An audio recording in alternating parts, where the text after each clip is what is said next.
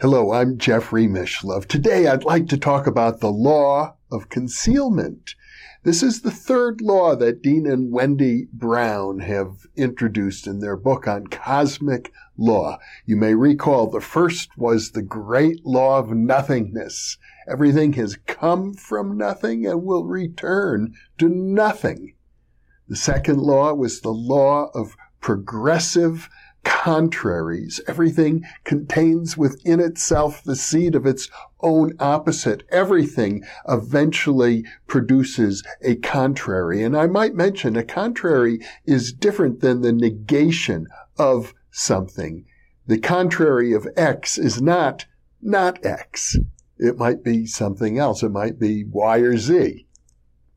Or more likely, these days, because things are so complex, the contrary of X, the contraries of X are numerous. X, Y, and Z, and A, B, C, and D might all, in various ways, be contraries of X. Now, the third law is the law of concealment, and basically it's this, that nature loves to conceal things. We conceal things from ourselves. That's how deep it is. The whole notion I've emphasized several times in the In Present series of the Freudian unconscious suggests that there are certain things that are simply unacceptable to us because we're civilized people and we don't believe in aggression. We don't believe in allowing our sexual instincts and desires to have free reign. So we suppress these things. We hide our own desires from ourselves. And according to other psychological theories that have gone beyond Freud, there's a great deal more that we hide from ourselves, including our spiritual nature. One might say that our biology is adequately and accurately described by Darwin's theory. We evolved. The human body evolved, and our most distant ancestors are bacteria and single-celled organisms. But spiritually, it may well be the case that we have, in effect, descended from the gods, that our consciousness comes from a much higher, richer, deeper, supreme level of awareness, and we hide from it. In fact, you know, the most common game played by children all over the planet is hide and seek. And it suggests something instinctive in human nature about hiding, how we love to hide, love to find, but love to hide, love to be found, but love to hide. And we hide from ourselves. Now let's take the field of parapsychology. I am right now, by virtue of these videos, putting out an enormous amount of information regarding scientific progress in the field of parapsychology. And yet the field is marginalized. And it's so interesting. Why is the field where all the data has been available publicly for over 150 years, why does it still seem hidden? And the answer is because people's attitudes. You have roughly 48% of the population who feel that there's no point looking at any of this because it's obviously not true. Any adult knows that. And then you get another 48%, I'm being quite approximate here, of the population who will say, well, there's no point looking at this because it may well be true, but it's clearly the work of the devil and nothing that we should be associated with. So there's only a tiny percentage of people in the middle who don't belong to one of those two camps, who are willing to just sort of face the evidence as it is, take it in for what it is because it's there. You know, they say, when the student is ready, the teacher will appear. But if the student is not ready, the teacher could be there anyway. It wouldn't matter.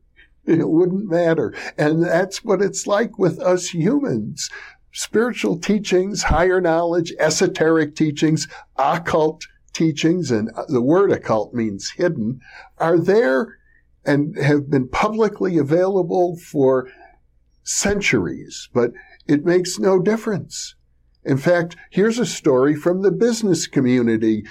My wife, who is very active as a business consultant, attended a conference once.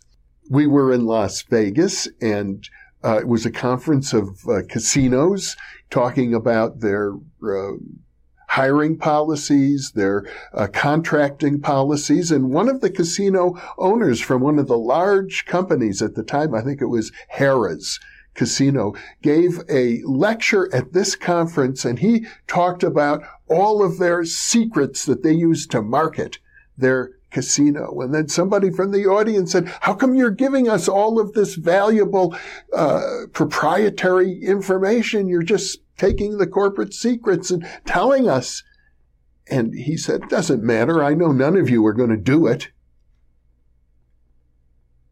So a secret can be in plain sight and still be concealed.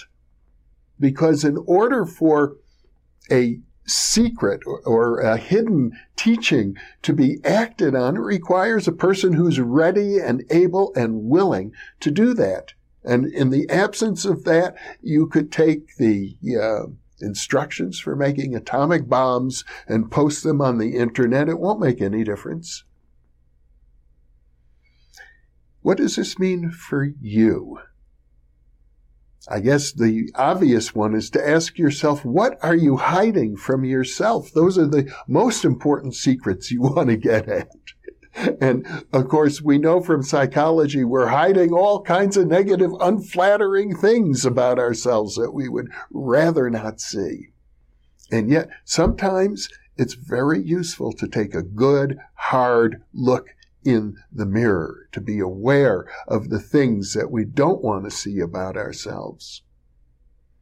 Another thing I think is important to realize, if so much is hidden, how can we be certain of anything? Why are we holding on to these certainties so dearly? Why do I constantly hear from people that they are convinced of A, B, C, and D, and how come I don't understand it?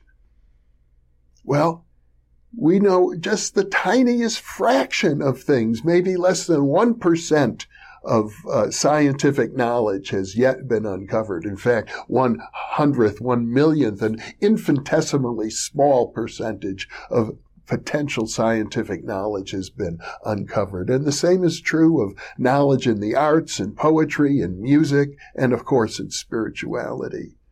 It should humble us to realize that. And so once again, I'm going to ask you to think carefully about the truths that you hold to be sacred and inviolable. Are they really true? I, for example, and I've looked at it, I came up with the notion that if I ever have to choose between human values and values associated with our animal nature, our greed, our hungers, our desires, I will choose human.